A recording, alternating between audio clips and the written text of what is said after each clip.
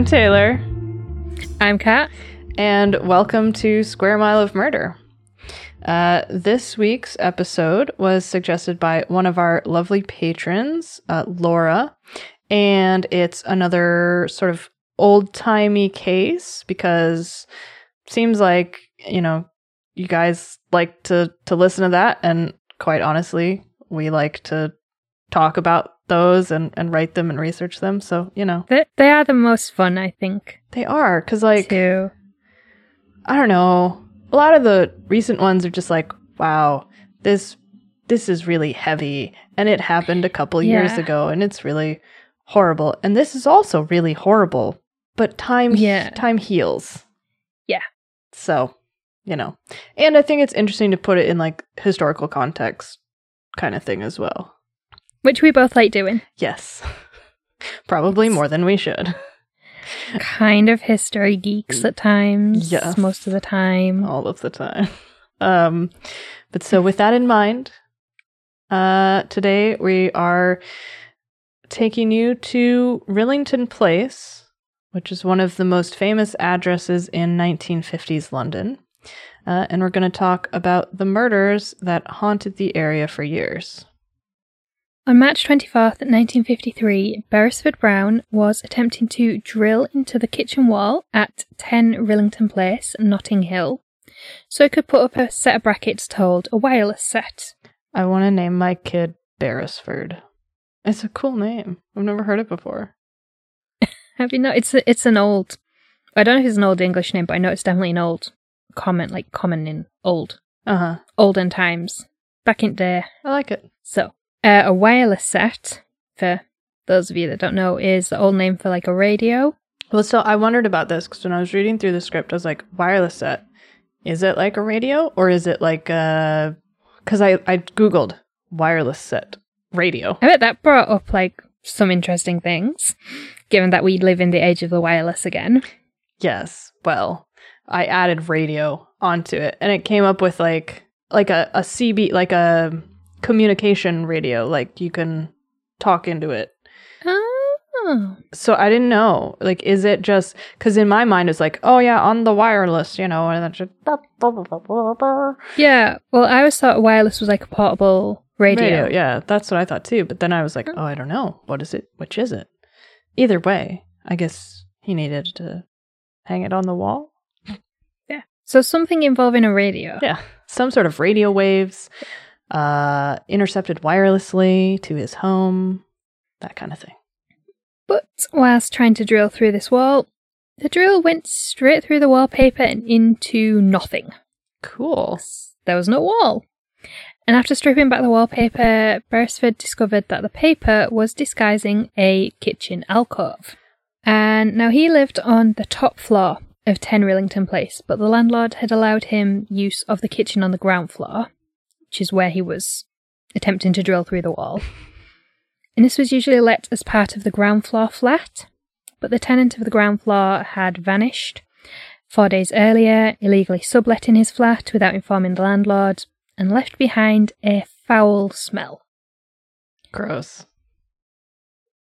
Don't you just hate tenants that do that? Yeah. So whilst Beresford ripped away the wallpaper, he found the source of the building's horrendous smell.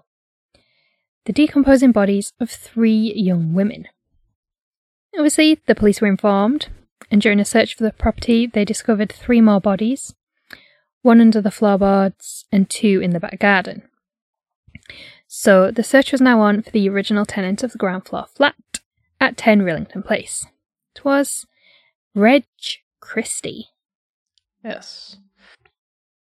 But this was not the first time that 10 Rillington Place had been the scene of some horrific murders. And in fact, it wasn't even the first time that Reg Christie's name had been brought up in relation to murder or violent crime. So let's go back a few years to when this address first became known as a house of death and murder. In the spring of 1948, 23-year-old Timothy Evans moved into one of the upper floor flats at 10 Rillington Place with his pregnant wife, Beryl, who was 18 at the time. In October 1948, their daughter Geraldine was born. Timothy Evans is described as being of low intelligence, easily led, having missed long periods of schooling due to a childhood injury. The couple lived a fairly hand-to-mouth existence, so when Beryl fell pregnant again less than a year later, the couple feared that they would not be financially able to support two small children. So they fought a lot about their situation, so much so that their neighbors became aware of the fighting, and eventually Beryl decided to terminate her pregnancy. Now, we're not entirely sure how, but at some point, their neighbor, Reg Christie, who at the time worked at the National Post Office Savings Bank, offered to perform an abortion for Beryl. Because when I think abortions, I think post office. Next door neighbor. Yeah. What the fuck? I have read about this case so much, and I do not understand how you come to just insert yourself into that situation. No, I don't get it. Because this was 1949. This is 19 years before abortion would become legal in any form in the UK. So a woman's options for, taking control over her own body were pretty limited. And backstreet abortions or dodgy under-the-counter medication were pretty much the only option for terminating a pregnancy.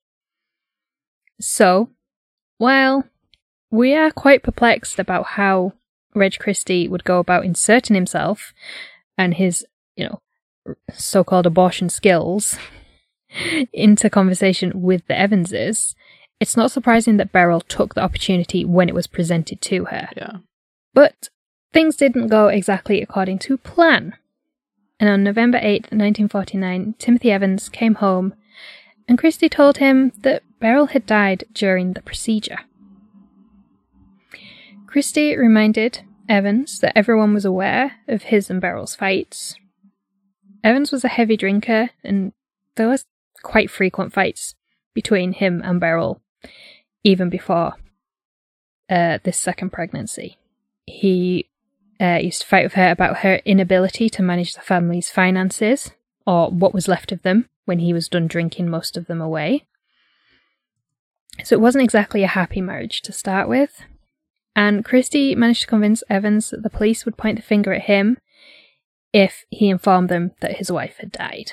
So instead of calling the police and telling them that his wife had died during an illegal procedure, which had been carried out by their neighbor, Timothy Evans, encouraged by Christie, fled London and returned to his hometown of, how fucking dare you?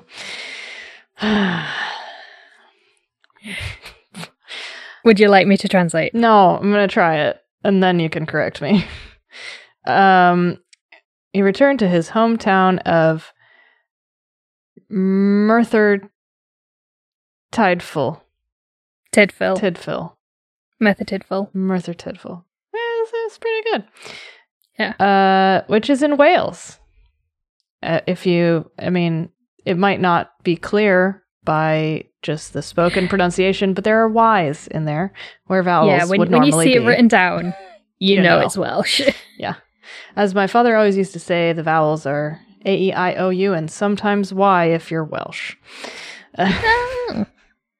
So, before he left, Christie assured Evans that he and his wife Ethel would care for his baby daughter Geraldine, and that he would take care of Beryl's body. But Evans couldn't stay away for long, and he made frequent trips back to London to check on his baby daughter. And each time, Christie assured him that Geraldine was safe and well, but he would never let him see her, which is normal, I suppose. Mm-hmm. Now, according to Murderpedia, on November 30th, Evans went to the police and told them that his wife had died after he gave her a concoction which had been mixed by an unknown man to induce a miscarriage. He went on to tell them that he had disposed of Beryl's body in the sewer drain outside of 10 Rillington Place. And he said he had then made arrangements for baby Geraldine to be looked after before returning to Wales. Police searched the drains and sewers along Rillington Place, but they couldn't find any trace of Beryl's body. Evans then changed his story, telling them that Christie had killed Beryl whilst performing an abortion, and that he had only found out when he returned home from work and discovered her dead body in their home. He also told them that Christie had disposed of Beryl's body. So on December 2nd, 1949, police carried out a search of number 10 Rillington Place and its garden, and it was then that they found the bodies of Beryl, Geraldine, and the remains of a 16-week-old fetus. Both Beryl and Geraldine had been strangled, and according to a police statement, Evans confessed to murdering them both. First Beryl, after an argument, and then Geraldine a couple of days later, before he fled to Wales. Evans recanted his confession and later claimed that his supposed confession had been written by the interviewing officers. Nonetheless, he was arrested, and in January 1950, his trial for the murder of his daughter Geraldine began. At Evans's trial, Christie was a key witness for the prosecution, as was his wife Ethel. He told the court of the fights he overheard between Timothy and Beryl, as well as Evans's doubts about his wife's plan to have an abortion. Evans's defense team was wholly ineffective and failed to follow up on the inconsistencies in the case, as well as the lack of evidence which pointed to Evans, other than Christie's witness testimony about the couple's fights. Although they did highlight Christie's extensive criminal past in an attempt to discredit his testimony, which we will get to in a moment, but we're not there yet. So in the end, the jury took just 40 minutes to find Evans guilty of baby Geraldine's murder, and he was sentenced to death. Although he had been charged with Beryl's murder, he was never tried in court for it, because under British law at the time, there was no need for him to be tried for both crimes. Evans appealed his conviction in February, reiterating his claims that it was Christie who had killed Beryl and Geraldine, but his appeal failed, and on March 9th, 1950, he was hanged at Pentonville Prison in London. Timothy Evans's case, conviction, and ultimately his death would have massive consequences for the British legal system throughout the 1950s and 60s, but that's getting a little bit ahead, so we'll hang on to that for a minute. Yeah. So during Timothy Evans' trial, it came out that Reg Christie had quite the criminal record, and that violence had been a part of Rillington Place long before Beryl and Geraldine Evans' brutal murders. So who was this man, this post office clerk, whose words were able to send his neighbour to the gallows? Well, Reg Christie was born John Reginald Halliday Christie in April 1899, just outside of Halifax in West Yorkshire. He was the sixth of 7 children. According to the interwebs, he had troubled and cold relationships with his father, and his mothers and sisters alternated between coddling him and bullying him. What a good combo. Yeah. During his childhood, he was described as, quote, a queer lad who kept himself to himself. And that's queer as in strange, not like LGBTQ queer. That's still used a lot up north. Like, I grew up here, like, I think I was in my 20s before I heard queer used in terms of describing someone's sexuality. Yeah. Yeah, just someone who's a bit strange, a bit weird, they say, kept to themselves. When he was almost 12, Christie's grandfather, who he also had a troubled relationship with... A theme. I'm detecting a theme. Yeah. So his grandfather died, and Christie allegedly said that the sight of his grandfather lying dead on a trestle table gave him a feeling of power and well-being as a man he once feared was now only a corpse. Ew. From then on, he began to associate sex with death, violence, and dominance. This is very similar to Dennis Nielsen. I was thinking that when I was reading this. Even though Dennis Nilsen had like a really good was his only really good relationship when he was a child was with his grandfather. Yes. But that image of like his grandfather dead at the wake always led to that really confusing association of death and sex and violence. Yes, yeah. Definitely a similarity there. When he started secondary school, Christie excelled in math and algebra. He had an IQ of 128. He was a member of the local Boy Scouts, and he sang in local choirs, but he was always somewhat unpopular, had very few friends, and fewer relationships. We're about to check off some real serial killer bingo card here. Yeah.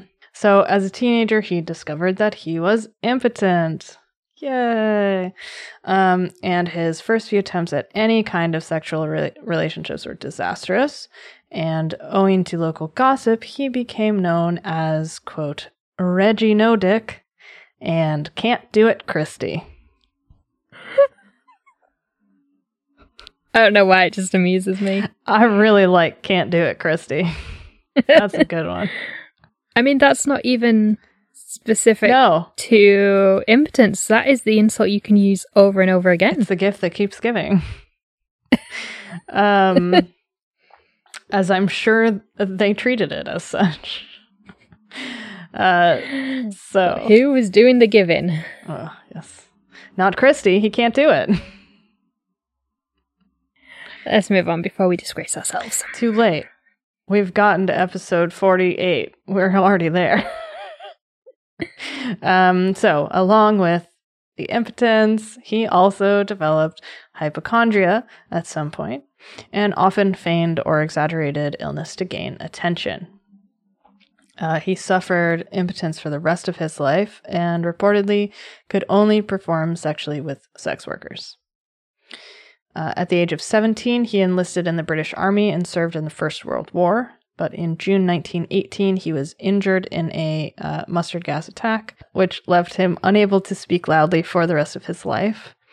Christie also claimed that the attack left him blind and mute for 3.5 years, but there was never any record of this, and it's suspected that the blindness, mutism, and his inability to speak loudly were all a part of Christie's hypochondria.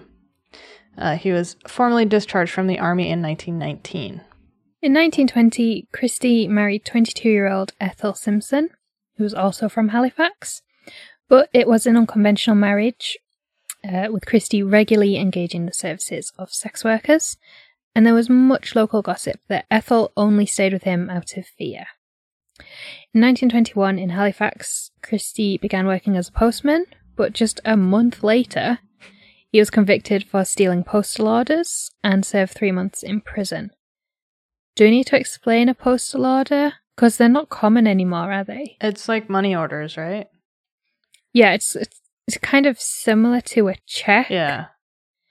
But basically, you can quite easily steal them. They're not as secure as a check.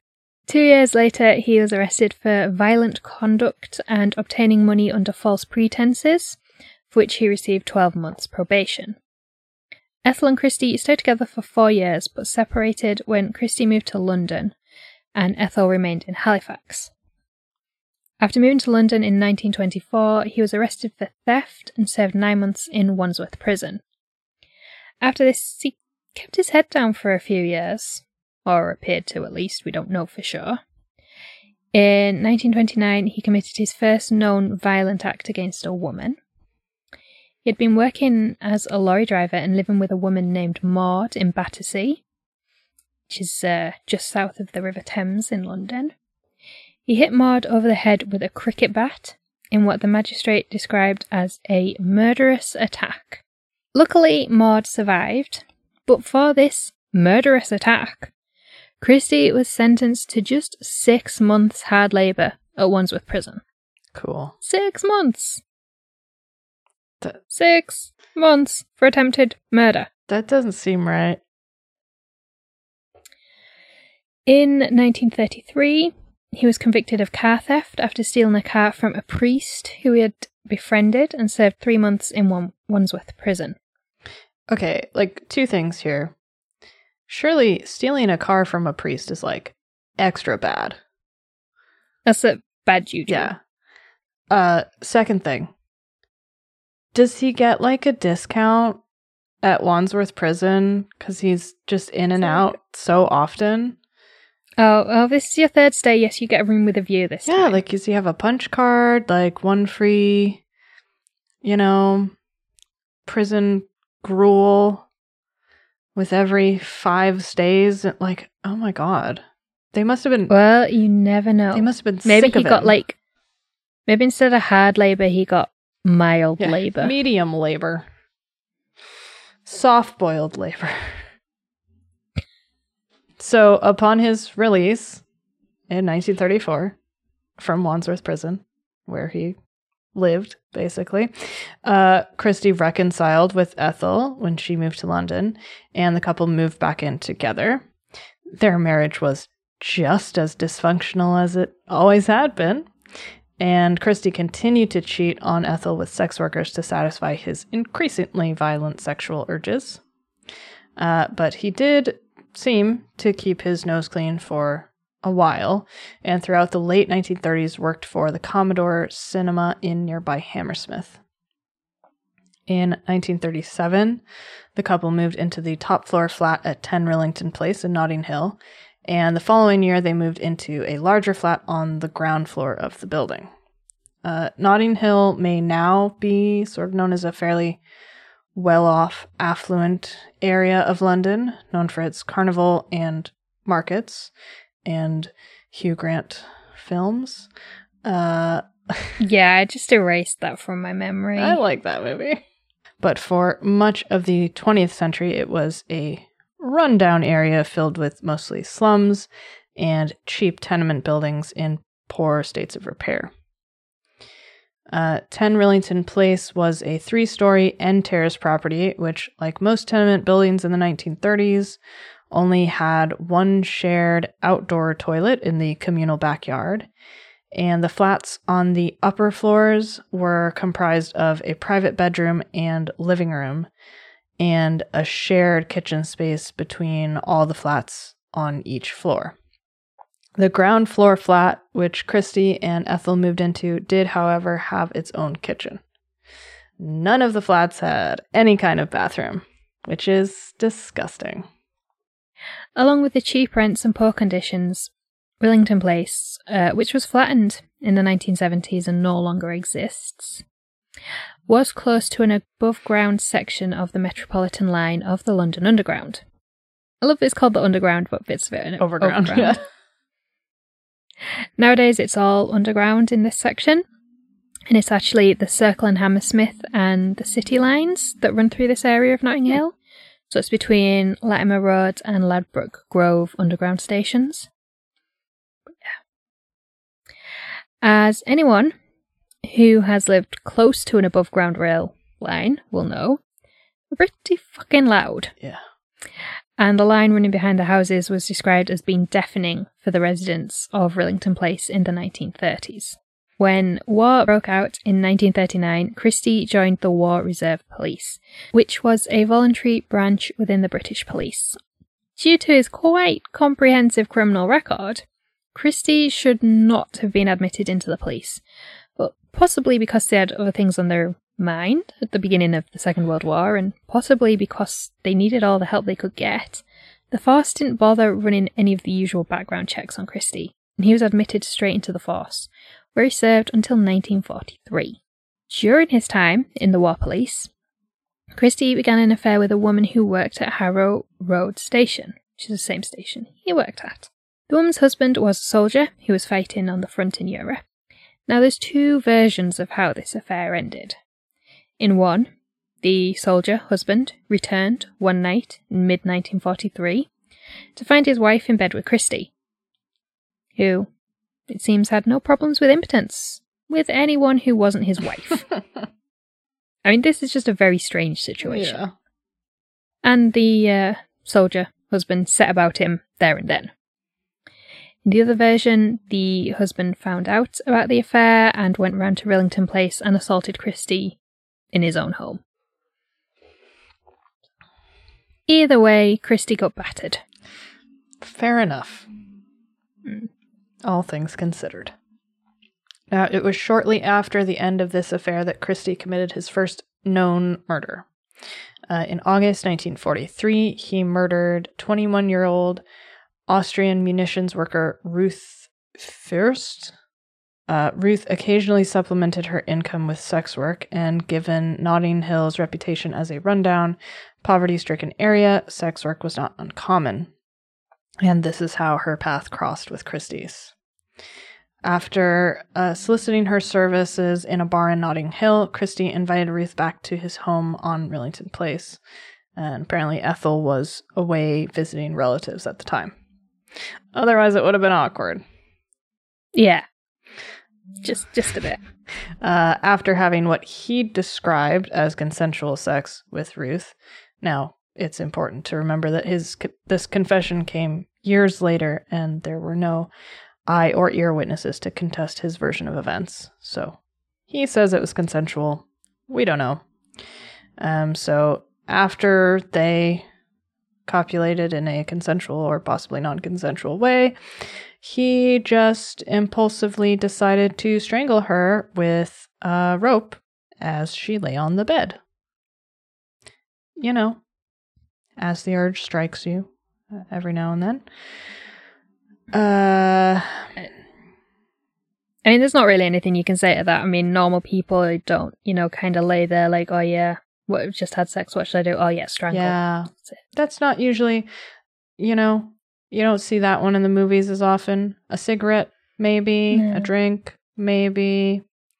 Not a strangle. Have a little cuddle, have a shower, all that. Nap. No. Oh yeah, we've just got some rope hanging around next to the bed. That's the other thing, too. There's a lot of questions here. So he then hid her body under the floorboards at 10 Rillington Place, but then changed his mind, and the next night he buried her in the backyard. Now, this is referred to as Christie's first known murder because his killing streak lasted 10 years, and there's only his word about whether or not there were victims before Ruth. However, modern commentators suspect that he may have committed earlier murders, but had been able to cover them up or point the finger at someone else during his time in the police force. The other reason he may have been able to get away with murder is that there was a war on. Ruth was a young girl, far from home, and nobody was really looking for her in London. And when her loved ones back in Austria stopped hearing from her, they assumed that she had died in one of the many bombings that took place in London during 1943. So sadly, nobody looked for her. Really, nobody was looking for murderers in places like London during the Second World War. Disappearances were pretty much always chalked up as just being a victim of the war. A few months after murdering Ruth, in late 1943, Christie resigned from the police force, and in 1944 he took up a job at a radio factory in Acton, in West London. And this was where he met his second victim, Muriel Eady. In October 1944, Muriel was suffering from bronchitis. Christie, being the kind co-worker that he was, offered to help her with a homemade treatment that he had concocted. He invited Muriel back to his home and gave her this treatment, which is kind of like a balm type of thing, like a Vicks vapor rub type, that kind of thing that had been like heated up and you like inhale it. So he gave her this little mask thing to put over her face, and she would inhale it via a pipe, which was connected to a jar of this mixture. But what Muriel didn't know was that a second pipe had been connected to this jar, and she was also inhaling domestic gas fumes. Great. So in the 1940s, domestic gas was derived from coal gas, also known as town gas, which has a very high carbon monoxide content. And so, owing to that, Muriel quickly fell unconscious. There are a few versions of what happened next, or sort of different orders of events. So after falling unconscious, Muriel was strangled by Christie and raped, but accounts differ on whether he sexually assaulted her before or after her death, or whether he strangled her while raping her. Either way, it's not good. Now, after killing her, he buried her body in the backyard of 10 Rillington Place next to Ruth First. After murdering Muriel, Christie once again seemed to keep his nose clean for a few years. After the war, he got a job at the Post Office Savings Bank and seemed to live quite a normal life. That was until 1948 when Timothy and Beryl Evans moved into one of the upper floor flats at 10 Rillington Place.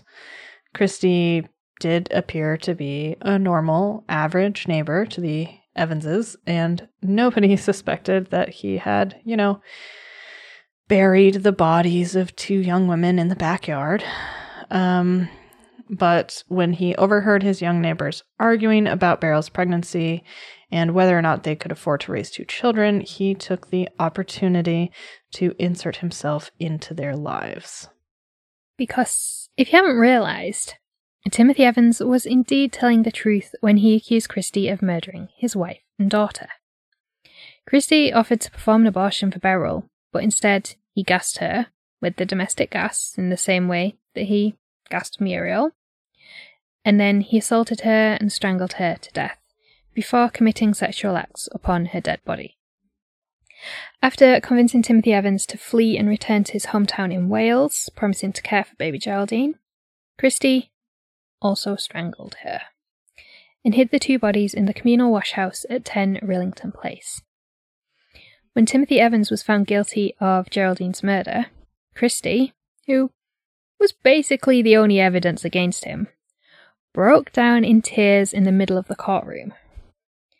Now, it has been speculated that it could have been out of guilt, not only for actually murdering Beryl and Geraldine, but also for an innocent man being sentenced to death.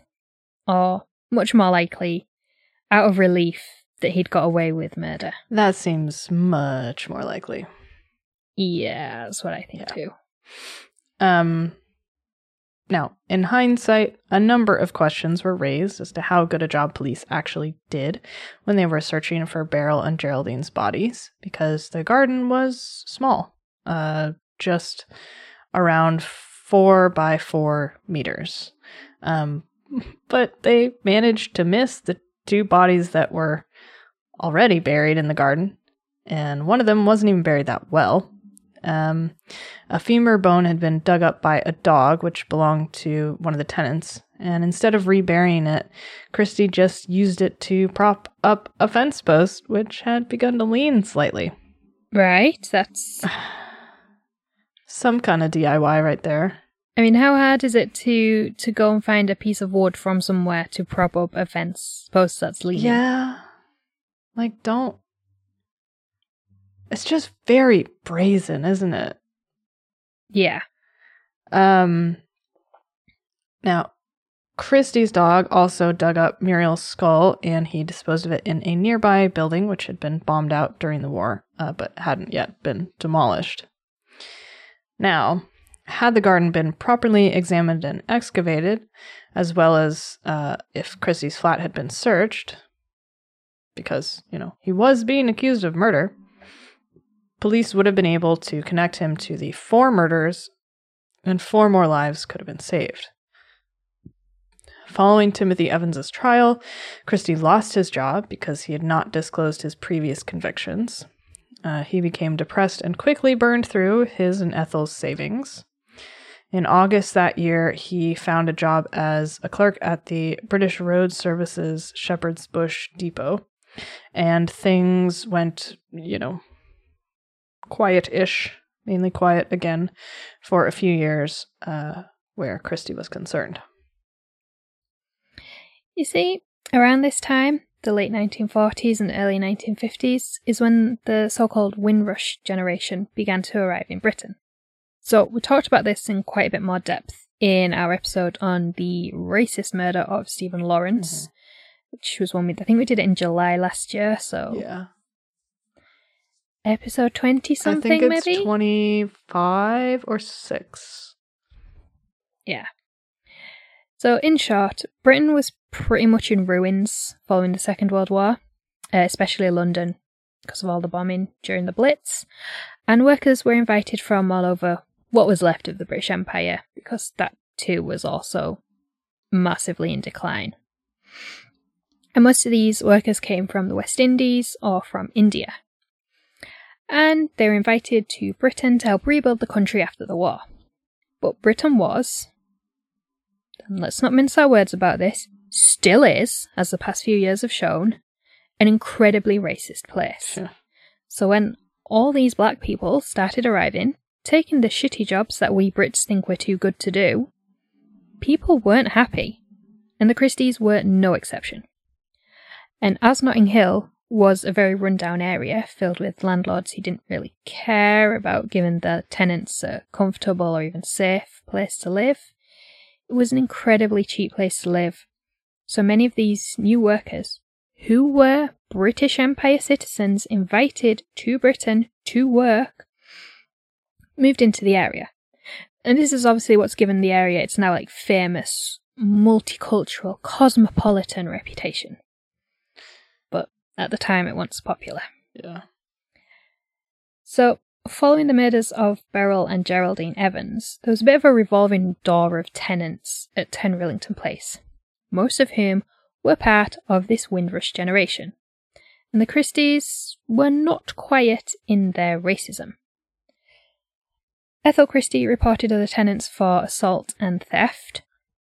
Some cases went to court, others were dismissed. They even engaged the services of the Poor Man's Lawyer Centre to ensure they had exclusive access to the communal outdoor space. Now, some sources say that this was so that they could ensure space between them and their new neighbours, who they vehemently hated. Others say it was so there was no chance of anyone discovering the bodies of Ruth and Muriel, who were still buried there. Either way, it's not good. No. The question I have about that is, though, so at this, I don't know if at this point they would have had any kind of indoor plumbing or toilet facility. That's what I was going to ask. Because supposedly they just had a shared outhouse which was in the backyard, so I don't really understand how that works. Yeah, was he suing to have sole access to the crapper? Because that seems very rude. Yeah. In 1952, Christie went back to his murderous ways, but this time he wasn't targeting foreign workers or loose acquaintances who wouldn't be traced back to him. At the beginning of December, Christie quit his job at the British Road Services Depot, and he told his boss that he had found a better job in Sheffield and that he and Ethel would soon be returning to Yorkshire. On the morning of December 14th, 1952, Christie strangled his wife, Ethel, in bed, and then he told a lot of lies to keep anyone from realizing that Ethel was dead. With neighbors and acquaintances in London, he stuck to the story that the couple were returning to Yorkshire. He said that Ethel had left London first to set up their new home and that he would be following her in the new year. Now, for family and loved ones back in Halifax, he wrote letters telling them that Ethel was suffering with rheumatism, so she wasn't able to write her own letters anymore. He continued corresponding with Ethel's friends and family for the next few months, maintaining the pretense that Ethel's pain was too severe and debilitating for her to write her own letters. But by February 1953, he stopped responding to letters. Now, in reality, Christie had hidden Ethel's body beneath the floorboards of the kitchen at 10 Rillington Place. And according to Crime and Investigation, Christie's neighbors began to complain of bad smells coming from the ground floor flat, so he began treating the entire flat with very strong disinfectants to cover the smell of his wife's decomposing body below the floorboards. In the days following her murder, he sold Ethel's wedding ring and her watch to a local pawn broker. And in early January, he sold almost all of their possessions, leaving himself with just 3 chairs and a mattress.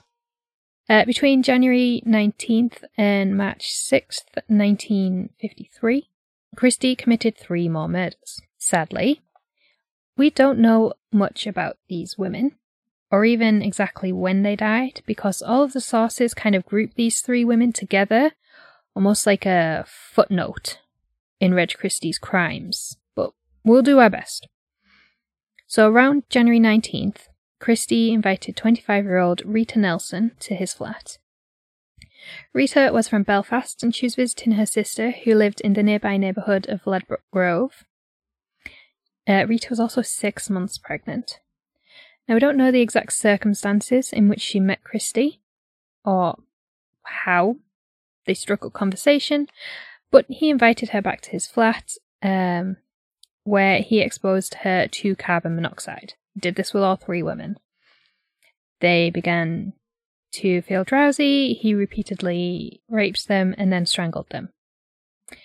Now, Christie claimed in his confession that he had modified his gassing technique for these 3 final victims, claiming to have leaked gas into the kitchen, but this would also have exposed him to the carbon monoxide and most likely incapacitated him as well. So this explanation is disputed, but it is agreed upon that he exposed them to carbon monoxide in some way so they would pass out. Then he could sexually assault them and strangle them.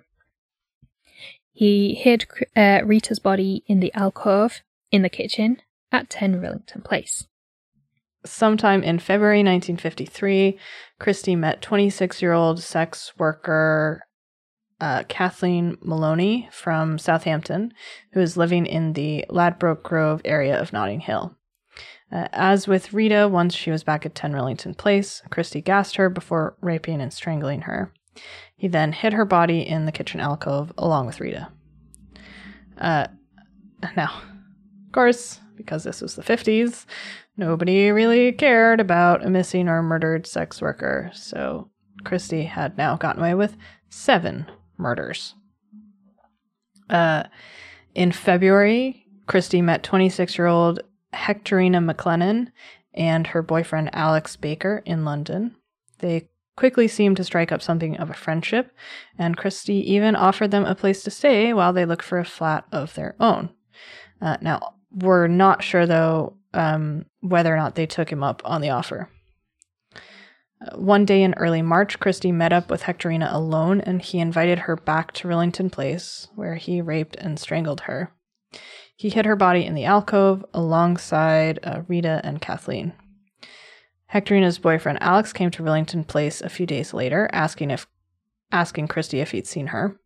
Christie claimed he hadn't, and for the next couple of weeks he met up with Alex multiple times, asking him if he'd found her yet. Eventually, Alex assumed that Hectorina had just decided to leave without telling him and returned to her native Scotland. Is that like the 50s equivalent of being ghosted? I guess. Just like... 'cause that, to me, sounds wild, that someone would just disappear, that your partner would disappear and you'd be like, they've just gone home.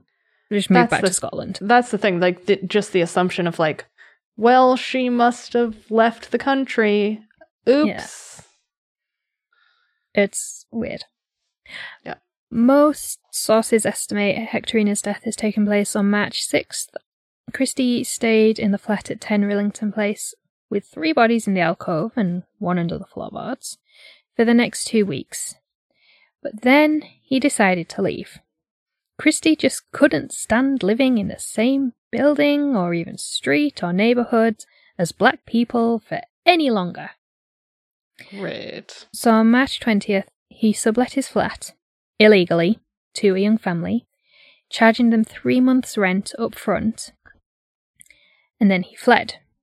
But the landlord came by that same evening and found out. And threw out this family the next day. I think he was like, you can stay here the night, but you're gone in the morning, sort of thing. In the 2 weeks since he'd killed Hectorina, Christie had papered over the alcove in the kitchen, so it appeared to be a solid wall, although there was no disguising the smell of decomposing bodies. 4 days after Christie disappeared, top-floor resident Beresford Brown tried to drill into what he believed was a wall in the kitchen, but was actually where the alcove had been papered over to hide the bodies, and discovered the source of the foul smell at 10 Rillington Place. And we're back to where we started. Now, imagine being so racist that you'd leave a flat with 4 dead bodies in it and risk getting caught for murder rather than live next door to black people. Just imagine the racism going on there. It's a lot, and it seems like, yeah, your priorities there are a little backwards. Yeah. Christie was hiding out at a hostel in King's Cross, which at the time was also a much more rundown and seedy area than it is today. But when news broke of the discovery of the bodies in the alcove at 10 Rillington Place, he fled and was found a week later near Putney Bridge. Christie denied being Reg Christie when the officer stopped him near Putney Bridge, but he was searched. All he had in his possession was an identity card, a ration book, his union card, a few coins, and an old newspaper clipping about Timothy Evans. The ID card and ration book confirmed he was Reg Christie, and he was arrested on the spot. During police questioning, Christie confessed to the murders of Rita, Kathleen, and Hectorina, as well as his wife Ethel. But the police continued to search 10 Rillington Place, and they eventually discovered the skeletal remains of Ruth and Muriel. And when confronted with this discovery, Christie admitted responsibility for their murders, too. During later questioning, he confessed to Beryl's murder as well, but always denied murdering baby Geraldine. Now, it should have been a pretty open and shut case, considering, the confessing to multitudes of murder. Yeah, you would think, wouldn't you? Yeah. But there was a problem. Isn't there always? Isn't there just? Christie decided to plead insanity. It was argued that the only reason he had confessed to murdering Beryl was so that he would appear even more insane, confessing when everyone knew that obviously it was Timothy Evans who had killed her. A doctor assessed him while he was in custody and determined that although Christie displayed some hysterical personality traits, he was sane and fit for trial. The trial began at London's Old Bailey on June 22nd, 1953. He pled insanity and claimed to have no memory of the events in question, but the jury didn't buy it, thank God. And after just 85 minutes of deliberation, they found him guilty in the exact same court which had found Timothy Evans guilty 3 years earlier. Now, Christie was only tried for the murder of his wife Ethel and not for the other 7 murders he committed. Christie didn't appeal his sentence, and on July 15th he was executed at Pentonville Prison.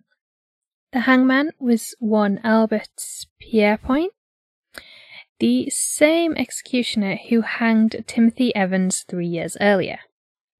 Now, according to our old friend Wikipedia, when Christie was about to be executed, he began complaining that his nose itched.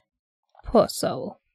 And Pierrepoint remarked that he shouldn't worry about it, as it wouldn't bother him for long. Oh, good old gallows humor. Literally.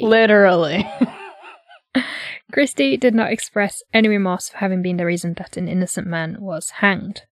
The case doesn't end there, though. An inquiry was launched to determine whether or not Christie was responsible for Beryl and Geraldine's deaths. An inquiry found that Evans was guilty of both murders, and Christie had only confessed to try and bolster his claims that he was insane.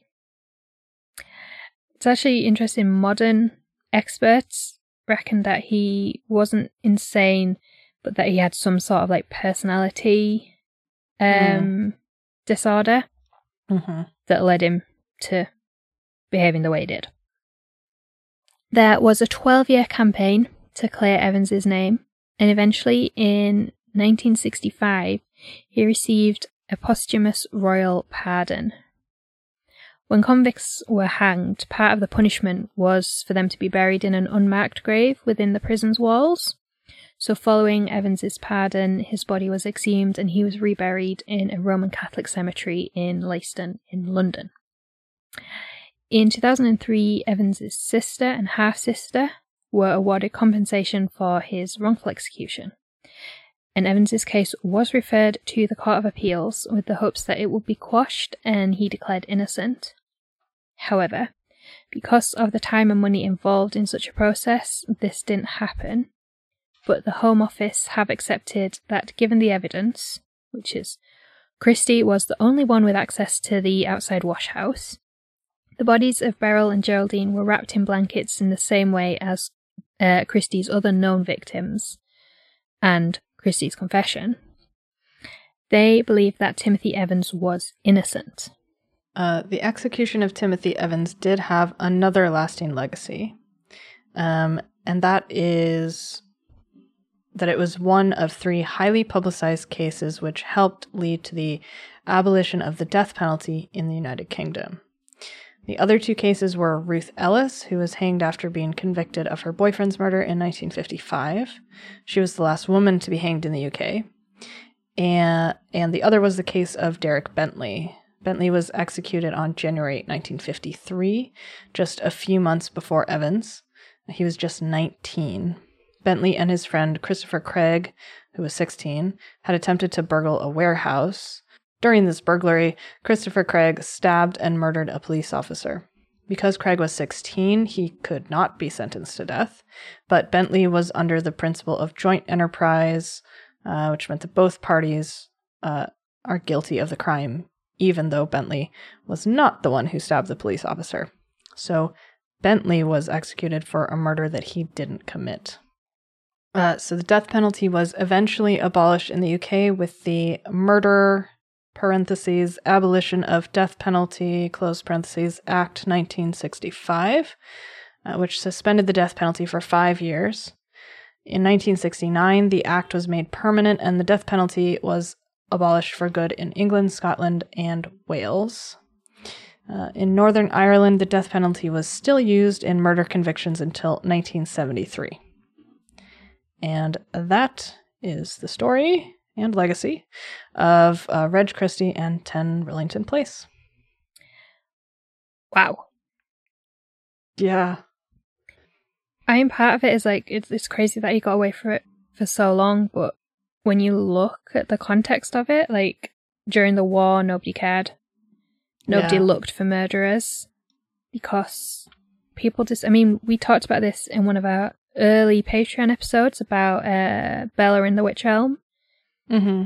Bodies turned up all over during the war and people, they weren't investigated. It was just assumed that they died somehow because of the war, whether it was in a bombing or, you know, they were murdered by enemy or something like that. Yeah. And nobody was looking for a serial killer. Because there's another serial killer, also from Yorkshire, who was active at this time. That was John George Haigh, who was also known as the acid bath killer.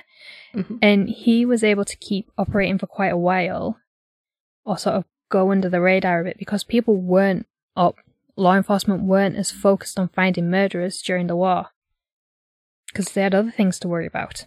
Yeah. He's basically active from the end of the First World War in one way or another, criminally. Yeah. So through the entire interwar period through the Second World War and then beyond, like you've got the vestiges of the First World War to cover up your crimes. You've got the Second World War and the sort of all the unrest leading up to that in the 30s. Yeah. So and then you've got the post-war period. Years when the country was kind of in disarray. Ruins. Yeah.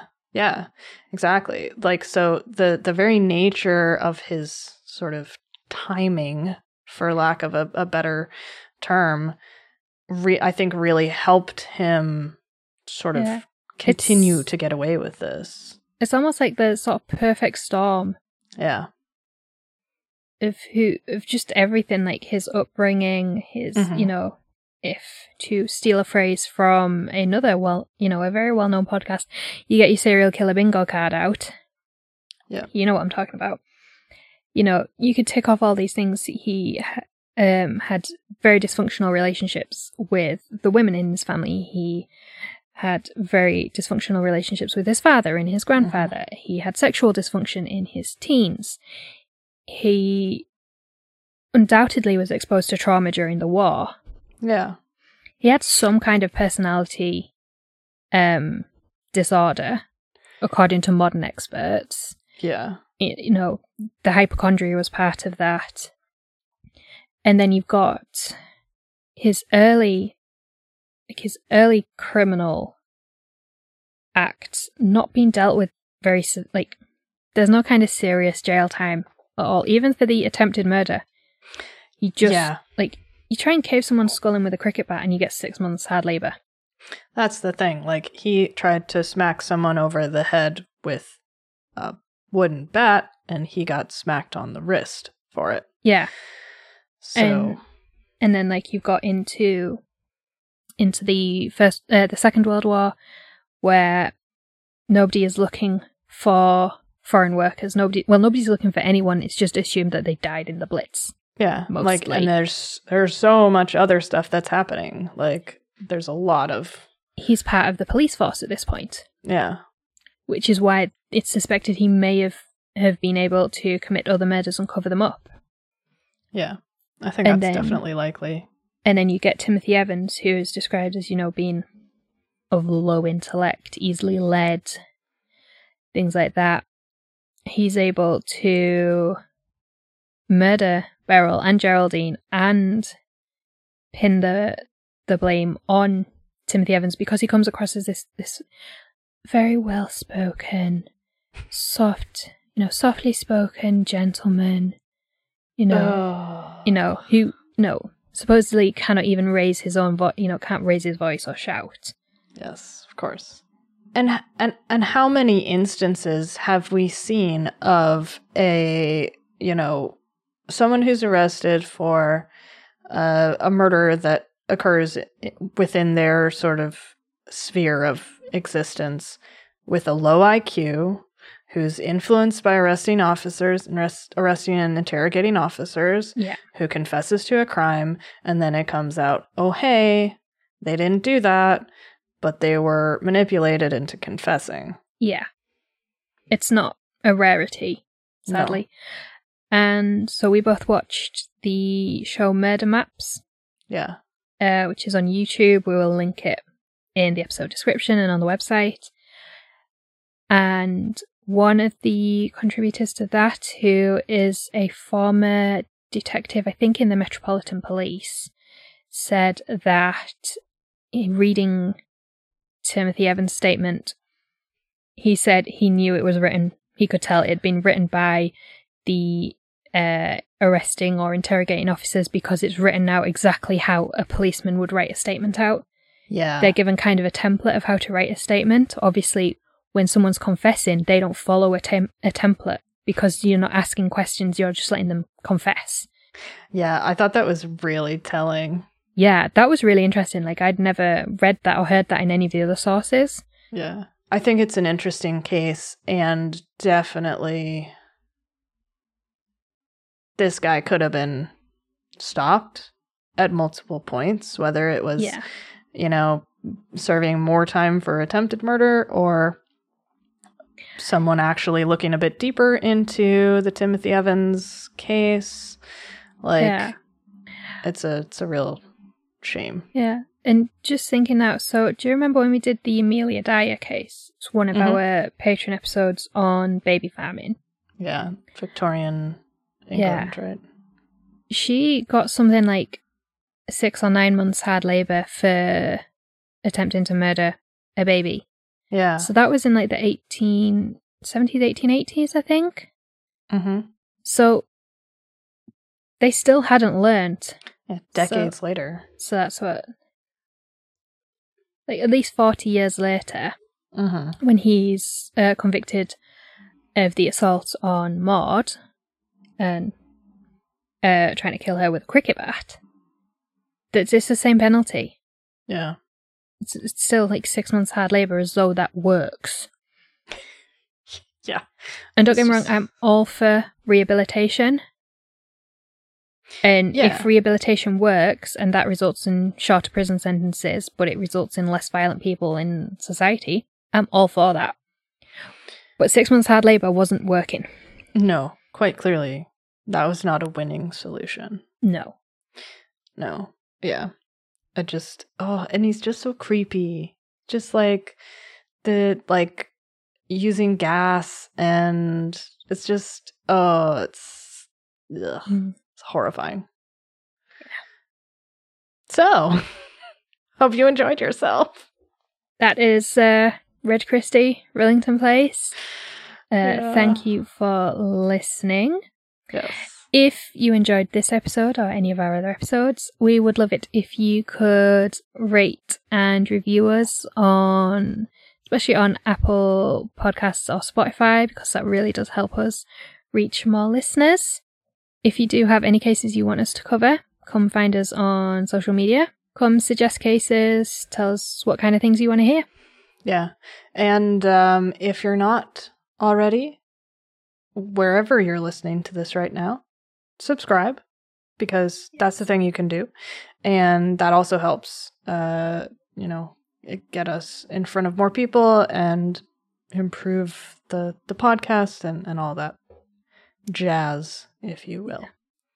And now, if you would like to go a step further, and, boy, would we be appreciative if you did, but no pressure. You can join our Patreon. We have tiers starting at £1/$/euro, whatever, a month, going up to £50 per month. You don't have to go for that. That's just my mom. Don't worry about it. But, starting at $1, £1, £1 whatever, you get episodes a month early. No, you don't. You get them a day early. You get episodes a day early. Oh my God, I'm tired. Yeah. So you get a discount code for our merch shop. Don't worry, I'll talk about that in a second. You get fun stuff, and as you go up the tiers, you get more fun stuff. And we are introducing this month a new benefit for our £2 tier, so that's like the second lowest option. Some extra special stuff in there, so go check that out. Where it's patreon.com/squaremileofmurder. It will be linked in the show notes, and if you can't find it there or can't click on it, then go to our website, squaremileofmurder.com. It's all there. You'll find it all there. Now, merch. I mentioned that. Merch. We have it. You can buy it. You can wear it on your person. And it's cool looking. We've got a couple designs right now. We've got a raccoon design to honor Skidmore, Missouri, and our most popular episode to date, episode 4. We have a design that is our logo, because it's fun. Everyone loves a cone, right? And who doesn't love a traffic cone? Doesn't love a traffic cone. And there is a special design commemorating, I suppose, our episodes about the 4 infamous Glasgow Square Mile murders.